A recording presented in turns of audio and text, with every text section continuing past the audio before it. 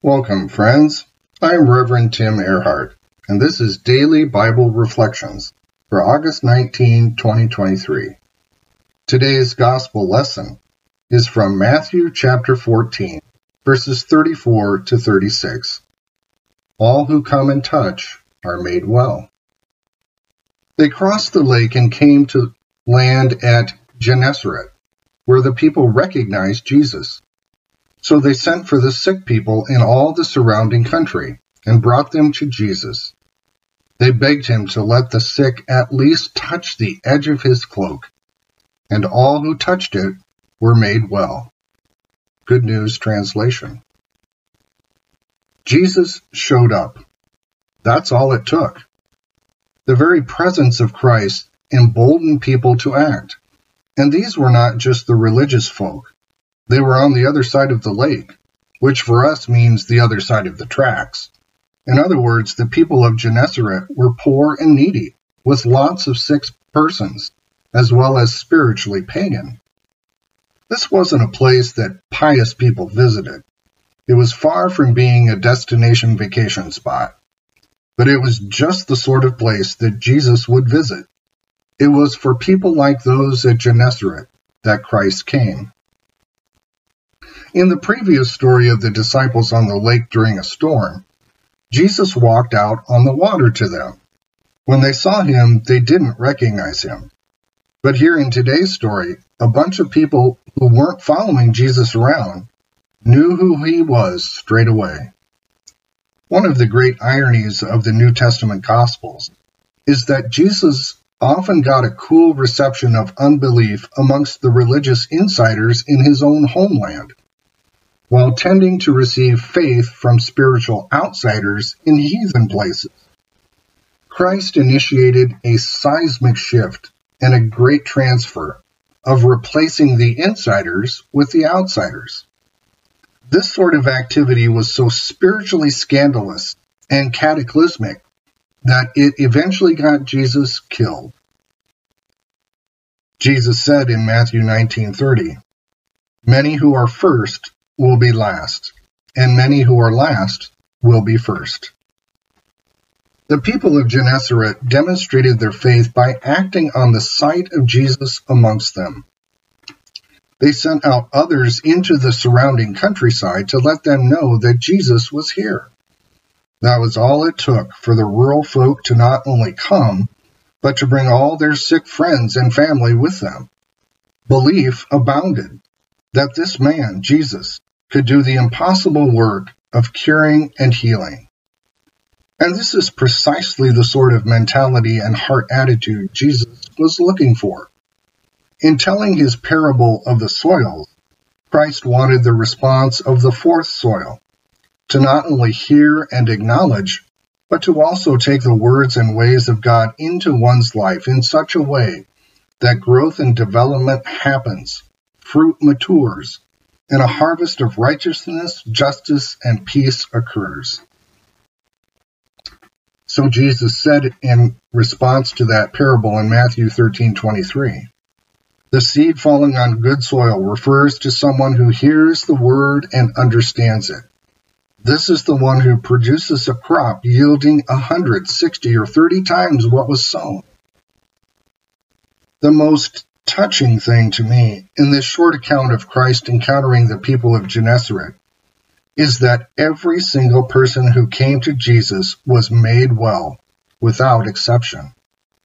Such was the faith of the people that they neither needed nor expected Jesus to come and lay his hands on them or to even say anything. They simply believed that if they could but touch the fringe of his cloak, healing and wellness would happen. And the people were not just seeking their own betterment, but were concerned for everyone they knew who needed help. Whether there was superstition mingled with the faith is really of no concern here. Just a smidgen of faith in Jesus is potent and powerful enough to effect a complete makeover of a person. Moreover, there wasn't simply individual and isolated instances of wholeness and healing. There was a mass-level miracle, a giant group touch of healing and health. Jesus welcomed them all and allowed all the people to touch. Most of us don't want a bunch of strangers touching us or our clothes at all. That's too weird and creepy, and likely makes us uncomfortable. What's more, no respectable person would ever think of touching a rabbi, especially women. That sort of thing was religiously and culturally unacceptable. Another irony we see is that the crossing of purity boundaries and laws which made people ritually impure is turned on its head. Instead, this kind of activity of people touching Christ made the impure folks pure. As something of a rule breaker at heart, I find this reality refreshing. We need a lot more of it. Today's gospel lesson might seem a nice story that happened a very long time ago. We may also believe it doesn't have much to do with us or me today. After all, Jesus is not bodily roaming the countryside today. We don't see mass healings of people.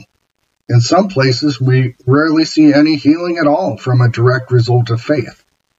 So why even talk about this? Why bring it up? Do you just want to get my hopes up only to dash them? Isn't all this stuff pie in the sky thinking anyway? Those are legitimate questions and concerns, and we ought not to disparage or make light of anyone asking them. All of us have likely encountered reaching out in faith without any healing or change of circumstance. Rather than going to one of two extremes, by either berating ourselves for a supposed failure of faith, or of discounting God altogether as a figment of the unenlightened mind, we can take a different approach. The very nature of faith is contact, connection, and care. Faith is up close, relational. It involves touch. Faith is free, yet it is not cheap. Faith always involves a cost, vulnerability, and intimacy. If we ever look for faith from afar, have no intention of getting up close and personal, so close as to touch the hem of a garment, then that which we seek will forever be elusive to us. I'm not talking about a process or a plan that you can predictably access to get the result you want.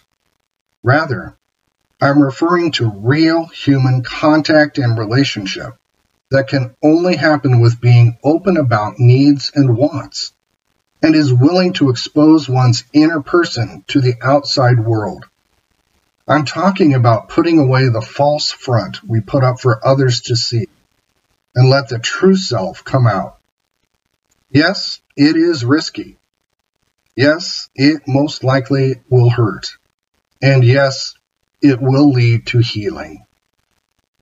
When a person goes to a doctor for a pain they cannot get rid of, and get a diagnosis of needing surgery to deal with the hurt, we willingly allow the surgeon to create more pain for us by cutting into our body.